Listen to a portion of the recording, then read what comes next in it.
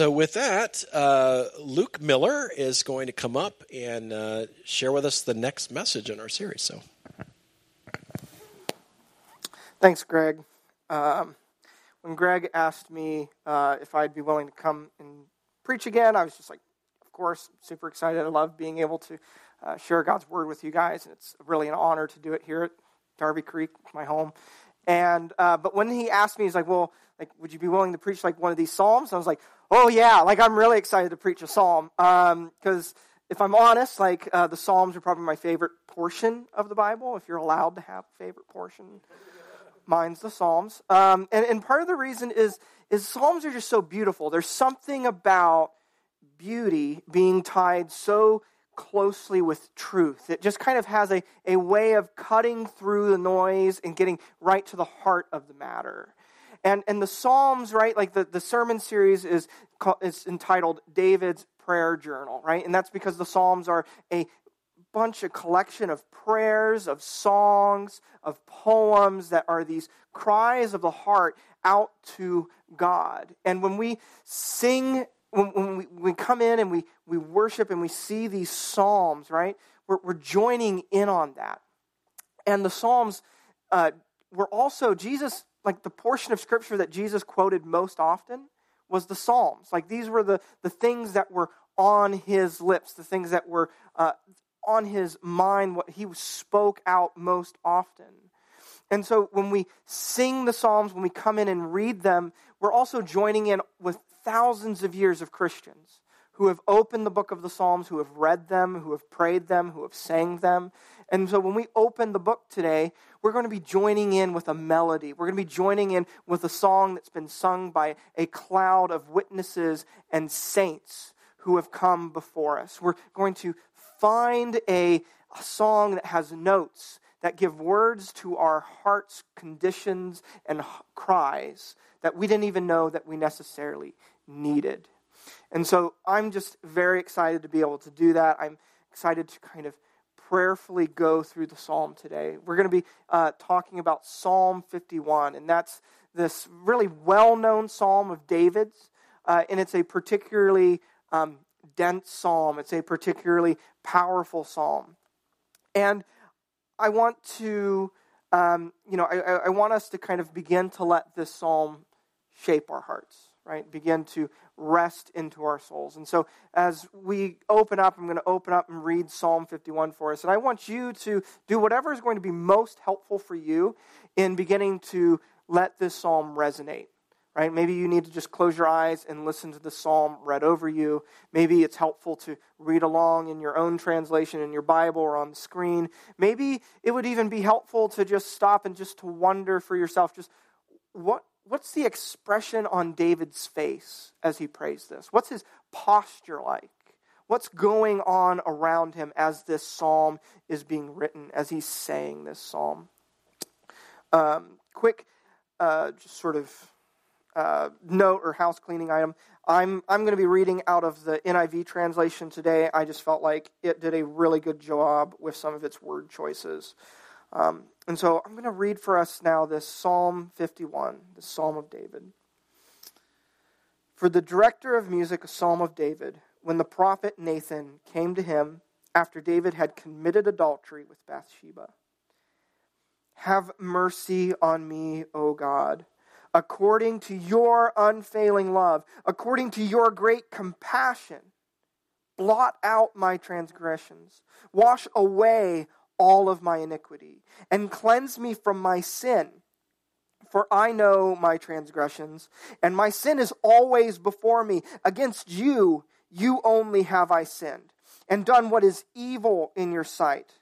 So you are right in your verdict, and justified when you judge. Surely I was sinful at birth, sinful from the time my mother conceived me, yet you desired faithfulness even in the womb. You taught me wisdom in that secret place. Cleanse me with hyssop, and I will be clean. Wash me, and I will be whiter than snow. Let me hear joy and gladness. Let the bones that you have crushed rejoice. Hide your face from my sins, and blot out my iniquity. Create in me a pure heart, O God, and renew a steadfast spirit within me. Do not cast me away from your presence or take your Holy Spirit from me. Restore to me the joy of your salvation and grant me a willing spirit to sustain me. Then I will teach transgressors your ways so that sinners will turn back to you. Deliver me from the guilt of bloodshed, O God. You who are God, my Savior, and my tongue will sing of your righteousness. Open my lips, Lord, and my mouth will declare your praise. You do not delight in sacrifice, or I would bring it. You do not take pleasure in burnt offerings. My sacrifice, O God, is a broken spirit. A broken and contrite heart you, God, will not despise. May it please you to prosper Zion, to build up the walls of Jerusalem. Then you will delight in the sacrifices of the righteous, in burnt offerings offered whole, when bowls will be offered on your altar. Amen. That's just a very dense psalm. There are so many ideas in there. And the way I kind of want to approach this psalm, the way I kind of want to walk through it is kind of just go through it verse by verse, kind of just step through what's going on and kind of walk through it. But with that, if you're someone who likes to journal, take notes or whatever, I'll give you a quick outline. So just if you like that kind of structure. So first, right, there's a way of kind of breaking this psalm up into some sections. And the first is to say that verses 1 through 2 are this approach, this coming to God, saying, this is I'm coming near, I'm praying to you. That's verses 1 through 2. Verses 3 through 9 is this plead for forgiveness, this statement of his sin, this declaring of his need for forgiveness. Verses 10 through 17 is his plead and need for transformation. He needs a heart change. And then that final two verses, 18 through 19, are a final prayer and promise. And so we're going to kind of walk through this psalm, want to unpack it together. And I don't so much want to preach the psalm this morning as much as I would like us to prayerfully sing this together, to say this together as a prayer. That as we're reading the psalm, as we're seeing what David said to the Lord, as we're seeing God's truth, that we would be prayerfully praying over that in our hearts, that we'd be letting the Holy Spirit administer that to our own souls, that we'd be praying that for those around us, that you'd be praying for me, that this would be a truth that penetrates all of us, that we would be transformed in the hearing of God's truth. And this is, with that, I kind of want to dive into and look at first that description. What's the occasion for the writing of this psalm? It says that this is for the director of music, a psalm of David, when the prophet Nathan came to him after David had committed adultery with Bathsheba. There's perhaps no darker moment in David's life than that of the time where he committed these atrocious sins, where he committed adultery with Bathsheba, and then when he covered it up and he murdered her husband Uriah. Right? That's some pretty awful things, and these weren't actions that kind of like happened on the spur of the moment. These were things that he had to think through. They took plans. He had time to think through what he was doing, and they are awful sins. Can you imagine just sort of like knowing that the king, the anointed one of Israel, did these things? How atrocious they are, and absolutely. The consequences of David's actions here, if you were to read the rest of his life story in 1st or 2nd Samuel, you'd find that the rest of his life is marked by these actions, that his family is impacted by violence and division because of what happened here. But here in this psalm, we're seeing his relationship to God. We get just the picture of a man who is a sinner and God who is holy. And that's what's in focus here. That's what we get this glimpse of. And I'm so thankful that we get the glimpse into this very personal prayer, into this moment that David had with the Lord. Because it's where we can find hope even for our own selves. And so it's this relationship between man and God that brings us into the first two verses of the psalm. Verse 1 reads, "Have mercy on me, O God, according to your unfailing love, according to your great compassion. Blot out my transgressions, wash away all my iniquity, and cleanse me from my sin." When we read the Psalms, right? Like the Psalms are technically they're written in poetry. They're a poetic thing in Hebrew poetry. And when we think of like poetry, right, we think of like roses are red, violets are blue, candy is sweet, and so are you, right? We think of like these like rhymes, like words rhyming together, and that's how we kind of think of poetry in our modern sense. But Hebrew poetry doesn't rhyme with like the sounds of the words like that. It rhymes with ideas. And so as you're reading the Psalms, it's helpful to look for repeated words or words that build on each other or ideas that repeat and how they kind of shape and form the psalm. And that's kind of what we see here in the first two verses. We see three sets of three repeated ideas, right? That first set of three is what David calls the Lord. Lord, you are merciful. Lord, you have for ongoing loving kindness. Lord, you have compassion. This is the God that David is praying to, is a God who is merciful, a God whose mercy doesn't end, and a God who comes along, who is alongside, who has compassion and understanding. And that's the picture of God. And then David gives three descriptions of his sin, his transgressions, right? He calls them his transgressions, his iniquity, and his sin. He knows that he's crossed a boundary, that he's done something that is forbidden, that his iniquity is a perversion of something good into something awful, and that his sin, that he's fallen short of the standard of God. And with those three explanations, clarifications of his sin, he's then asked for three different ways for God to forgive him. He's asked for the Lord to cleanse him, to wash him, and to blot out his sin. And so we have this picture of David the sinner and God the holy, merciful God. And this is where we find our main theme. This is where we find what the rest of the psalm is going to say over and over again. I found a quote that I thought was so particularly apt in describing this. This is from Martin Luther, and he is describing the thoughts of Saint Bernard. And so here Martin Luther says that knowledge of self without the knowledge of God leads to despair. So also the knowledge of God without the knowledge of self leads to presumption.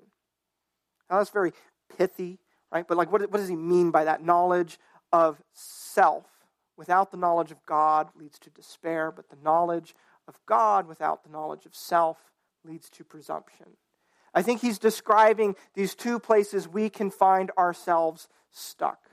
The first one is we can find ourselves in a place where we know God, we know a lot about God, right? And we think he's pretty cool, and so are we. Right? We get into this place where we're a Pharisee of sorts, where we feel like we have arrived and God thinks pretty cool of us and God's pretty cool, like that's one place where we can kind of get stuck.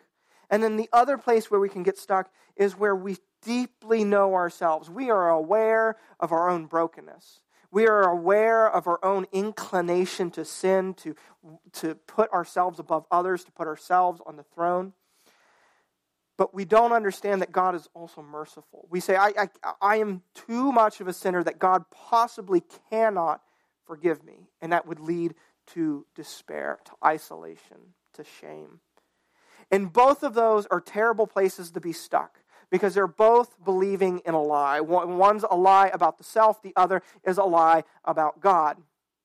And the solution to not being stuck in either of those two places is to walk through what David walks through in this psalm, to let the words of David move us out of these two places. And so here's my main theme, the thing I want to say again and again, the thing that I think this psalm impresses upon us today, and that is that there is no sinner There is no sinner that is beyond the forgiving and transforming grace of God.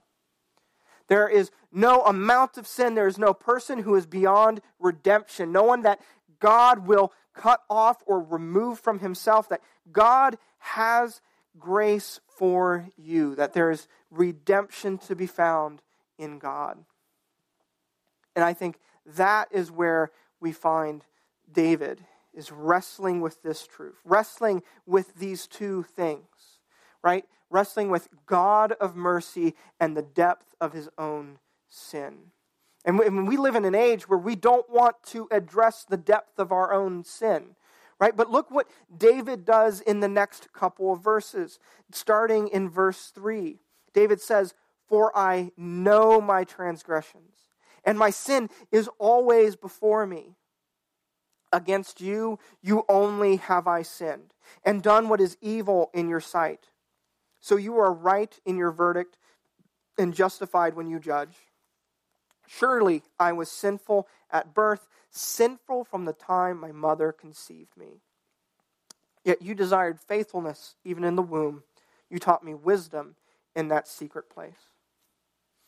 Notice what's absent there from when David is talking about his sins. Notice what he doesn't say. He doesn't bring up any excuses. Right? He doesn't say, well, God, you don't understand how under stress I was. You don't understand how strong the temptation was. Like, you can't hold me to that. That is, I'm justified in my action. There's this excuse. It's this person's fault, not mine. David doesn't do any of that. David says, no, my actions are my own, and they were sinful.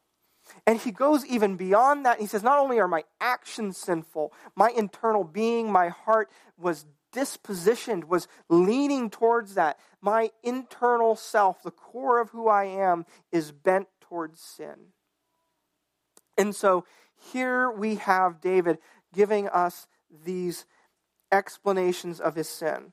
Look at what he says in verse 4. Right? This is an odd verse for us. And when we hear it, it just kind of grates against us. It says, "Against you, you only have I sinned and done what is evil in your sight."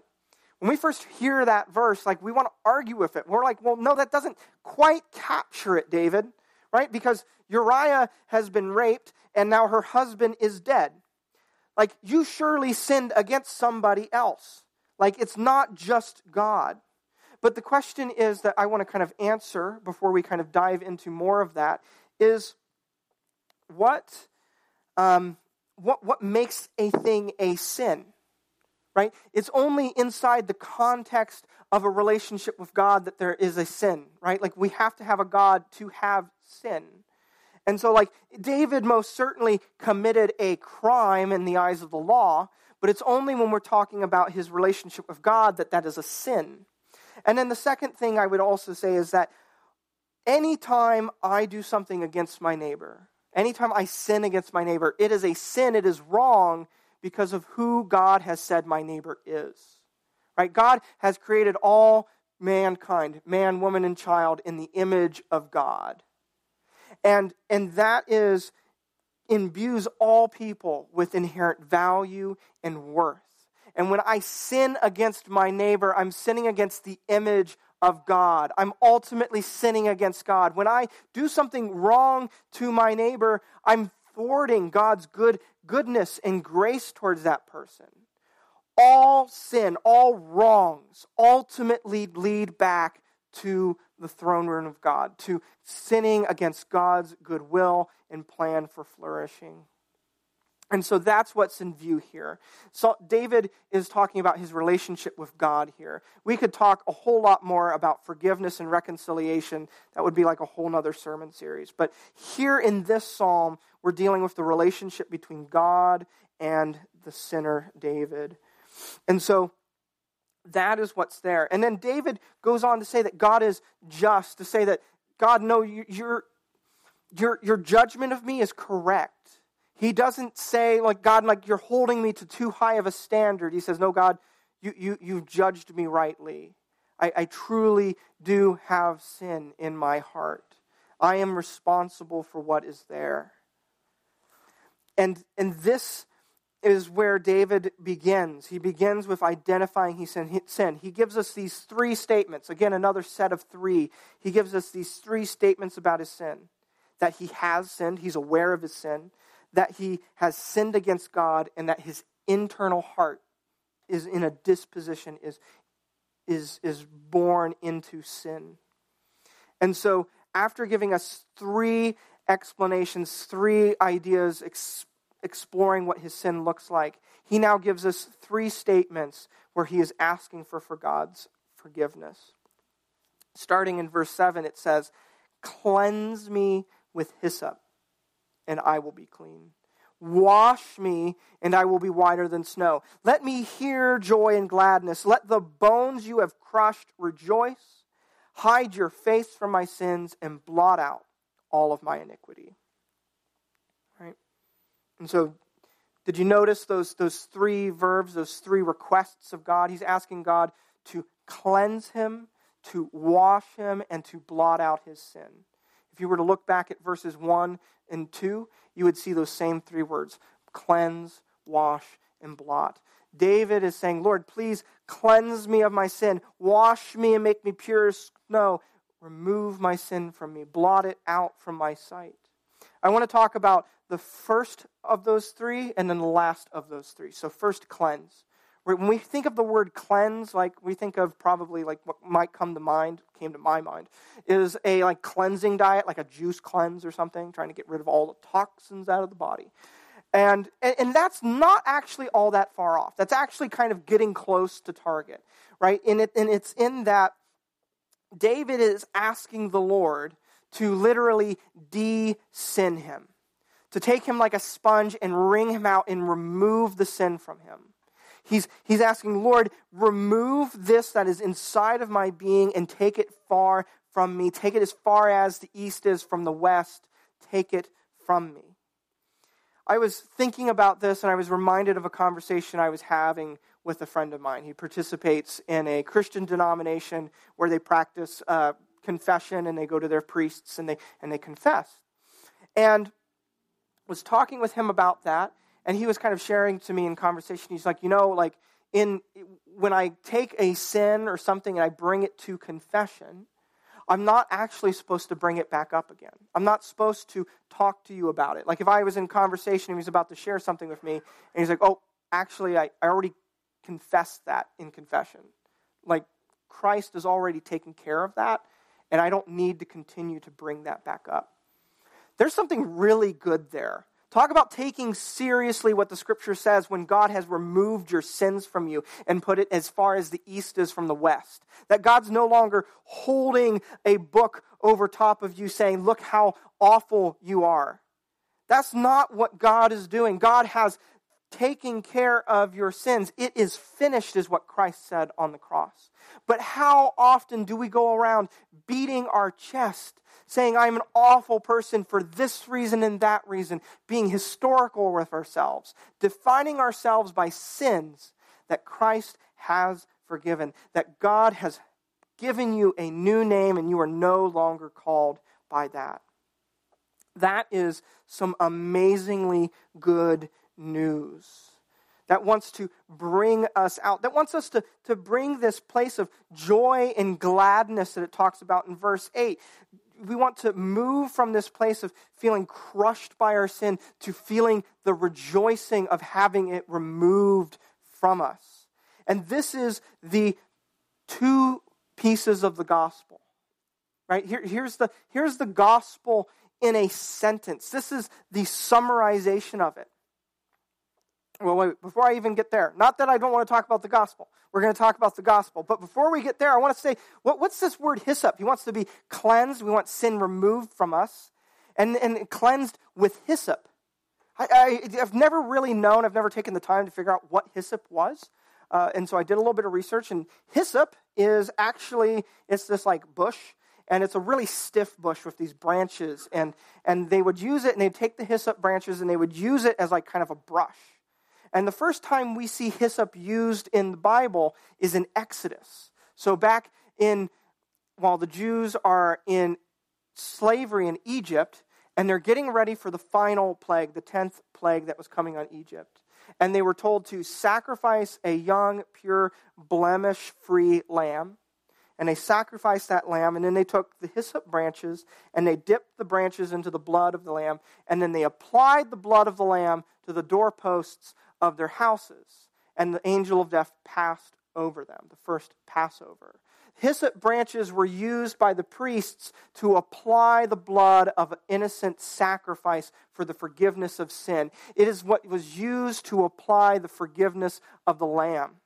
And David here is asking, Lord, I don't just need a human priest, I need you. I need you to be my priest. I need you to apply the blood of an innocent sacrifice to my life to cover me from my sin. And that's the gospel. That is in its core what it is, right? It is this truth that your sin is taken away from you in the death of Jesus. And in the resurrection of Jesus, you are given new life. Say that again. Your sin is taken away from you in the death of Jesus, and in the resurrection of Jesus, you are given new life. That is the gospel. Look and behold on the cross. It is the Lamb of God who has come to take away the sins of the world. Right? That Jesus Christ became man, the Son of God, added to himself and took on flesh, became human with weaknesses, and he lived the perfect life, and he died the perfect death so that your sin might be taken from you, might be nailed to the cross with Jesus Christ, that it went with him into the grave, and he left it behind after 3 days when he rose again from the dead. And when he rose again, he conquered death. He crushed the serpent's heel, and there is no longer power there, and we are given new life. That is the 2 steps of the gospel, that your sin has been removed from you, and that you've been given new life. And if you can't get stuck over here. A lot of times we get stuck over here where we say our sin has been removed, and then we don't take hold of this new life. Right? There is good news. You don't remain a sinner in Christ. You become a new creation. You become a son, a daughter, a child of God. That is what is here. It's this redefining, this renewal of self. And that brings me to this last part that David says. He says, blot out my sins. Blot them out so that I can't see them anymore. Right? I was thinking about this, and I don't know if you've ever seen like the YouTube videos or Facebook videos. There's these artists who will come and they find graffiti that's like kind of hateful or wrong. Like they'll find like swastikas and other hateful graffiti in public places. And I remember seeing this one video of this artist, and he came up and there was this swastika on the wall, and he pulled out his spray paint cans and his tools, and he started to put paint up on the wall. But he wasn't just putting up paint to cover it up.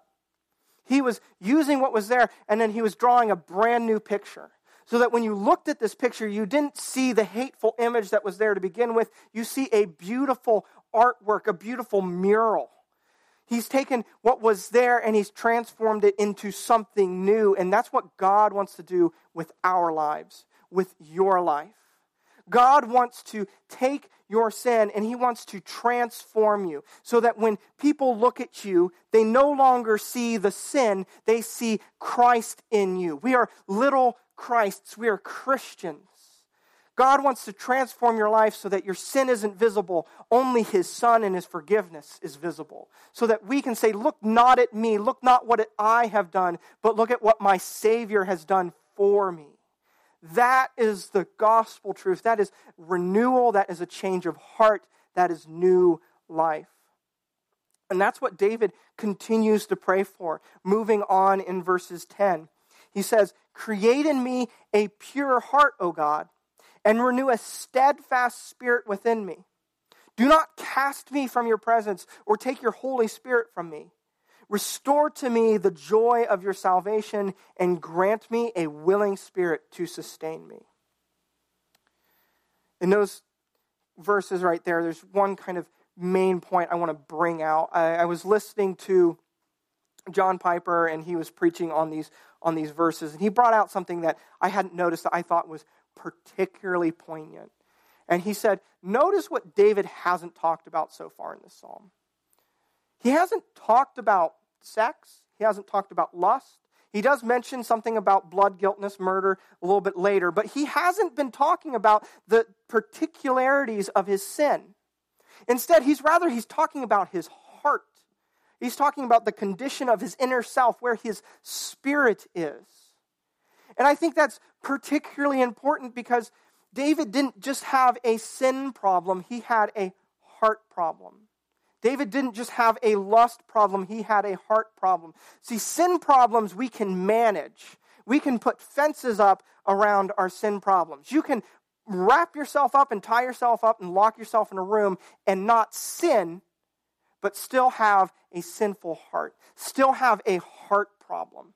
Because only God can address our heart problems. Only true change happens from the heart, from the inner self. And that's what David is asking for here.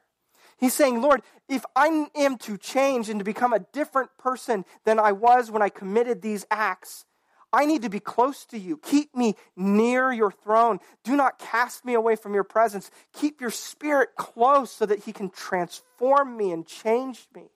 And he says, remind me of the joy of my salvation. Renew that in me.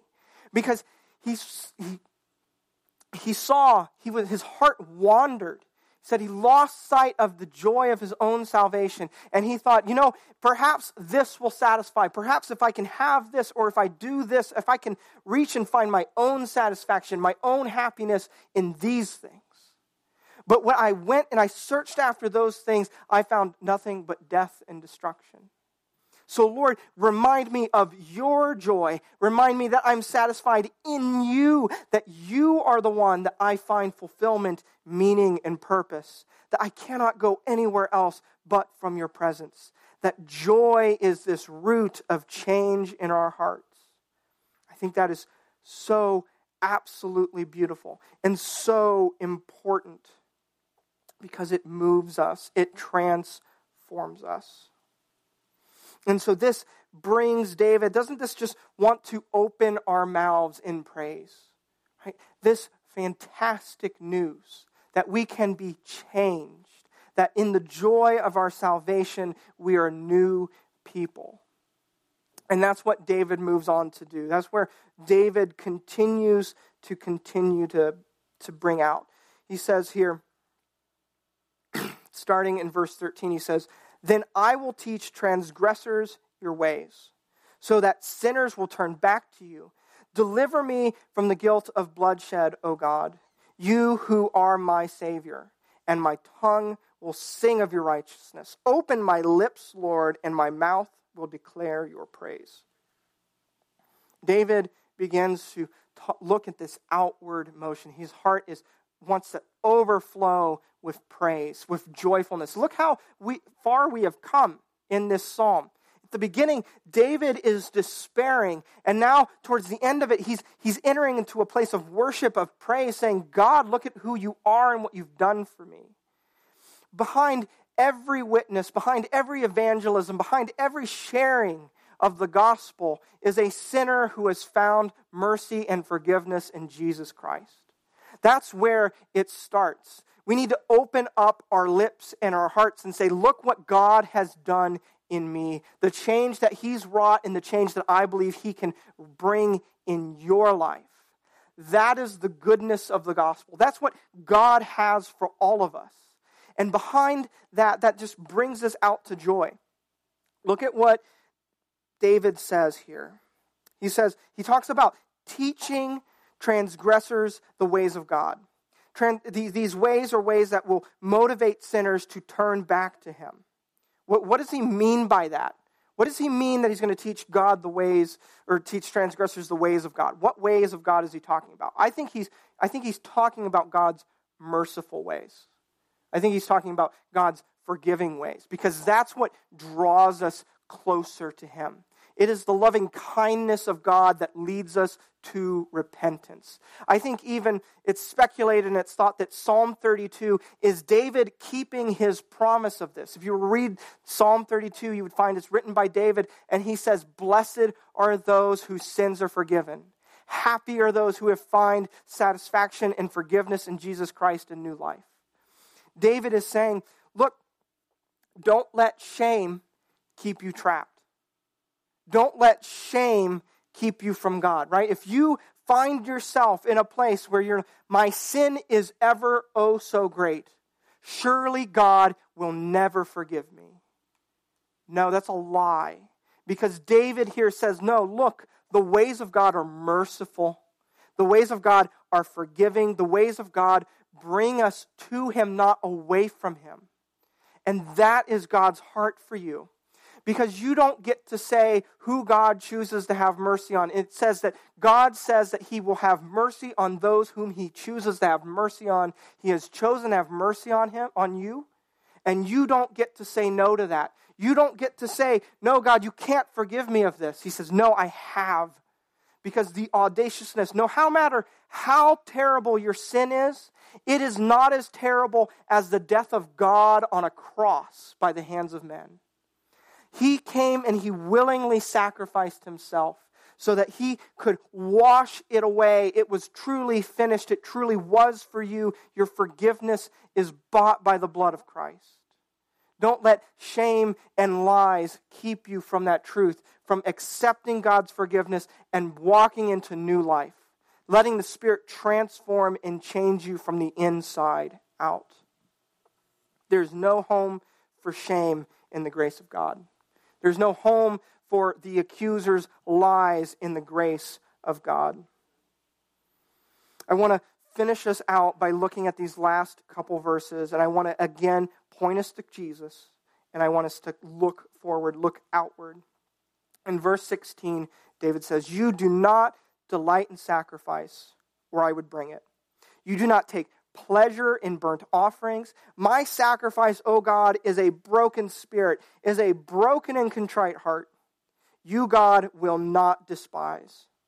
May it please you to prosper Zion, to build up the walls of Jerusalem. Then you will delight in the sacrifices of the righteous, in burnt offerings offered whole. Then bulls will be offered on your altar." I was reading a commentary on this passage, and the commentator pointed out a really salient point, really something that struck home.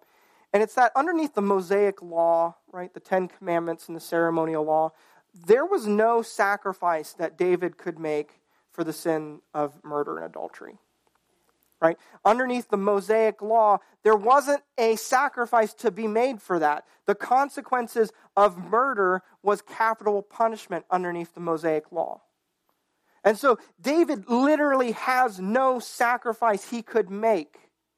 And even if he did have a sacrifice he could make, do you think God would look on that with favor if he merely offered a sacrifice but lacked a contrite heart?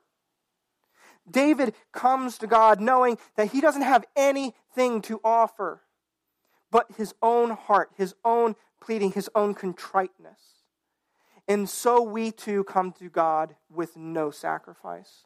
So too we come with nothing to offer but our own hearts and faith, but ourselves. We have nothing to give God. We come empty-handed to the cross, and Jesus Christ's free grace and forgiveness is found there. That's what we need, is we need a sacrifice we could never offer, and it's found in Jesus Christ, in that gospel hope that there is no sinner who is beyond the reach of God's forgiving and merciful and transforming grace. There's no sinner who's beyond that. You don't get to decide. We always want to take this truth because it is so hard to swallow. We want to say, surely there's a line where God will not let me cross, and God will call me and say I'm unredeemable. Surely there is a line, and that is the radicalness of the Christian message. That is why it is so audacious to say that God forgives all of us of our sin, because there isn't a line. God's mercy is for all of those who would turn to Jesus Christ in faith and say, His life, not mine. Lord, let me be a child of God. Let me live and be united to Christ in faith. And let that transform me from the inside out. Let your Holy Spirit renew me and create a new being inside of me. This is his prayer, that we would be a living sacrifice. I think that's the implication of the last two verses, is that that we would be living sacrifices, that we would live uprightly, and that we would be a beacon that points not to ourselves, but to Jesus Christ on the cross. That we would say, his sacrifice is what has saved me. And how do we do this? How do we let this psalm seep into our hearts? Because this isn't something we move past. Right? Like this gospel, this joy of our salvation that we need to rejoice in, to sing on, to let the gospel shape us into who we are day in and day out. How do we do that? Because I was thinking about the Lord's Prayer, right? If you were to say the Lord's Prayer and you get to the part and you say, we pray for our daily bread. What do you pray for after you're finished praying for your daily bread? You pray for forgiveness, right? Because we need it daily. And daily we are met with a measure, a grace abounding of forgiveness. It is a daily transforming of our heart, of saying, Lord, I need you. Lord, I need your forgiveness. I need your spirit. I need the joy of my salvation. And so this would be my encouragement for you with wrestling with this psalm, is take this psalm this week and use it in your personal devotion time. Maybe sit aloud and open the psalm and read it out loud. You don't even have to finish it. Just pause on the parts of the psalm where you find yourself needing that. Maybe you need just, Lord, reminding me of my salvation and open my lips to sing about it. Maybe you need to wrestle and you say, Lord, I'm stuck in a place of shame. Lord, help me find the ways of you that are merciful and forgiveness. Help me to step out of that lie and that box. Lord, renew a new heart inside of me. I would encourage you to wrestle with that. Or even just say the Lord's Prayer. Just how it's such a short prayer and most of us know it by heart. To say it during the day and just to let that be a reminder that as much as I need my daily bread, I need Christ in my life. I need forgiveness and grace and that transformation. If you would, please join with me in prayer. Heavenly Father, we come to you this morning as people with empty hands. We have nothing to offer. We have no sacrifice to give but our hearts. Lord, take us by your mercy. Lord, show us your ways. Lord, impress upon our hearts through your Holy Spirit that you are merciful, that you are loving and kind, that you are steadfast, that you are compassionate. Lord, point our eyes up from ourselves and have us look at your Son on the cross. Lord, might we see your love in the arms of Jesus. Lord, might we see and understand what it means that you have taken our sins from us and that you have given us new life.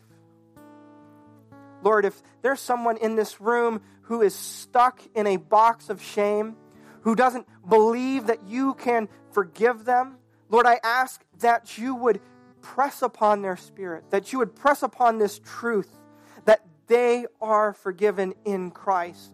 Give them a heart of faith to hold on to that truth. Lord, make us a church where we speak confession to one another and where we speak your forgiveness to one another. Lord, let us remind one another and call out the lies of the enemy. Let us call each other and say, you are forgiven. You are a child of God. That is who defines you. Holy Spirit, transform a new heart in us. And Lord, open our lips as witnesses, as singers of your grace and goodness. In Jesus' name we pray.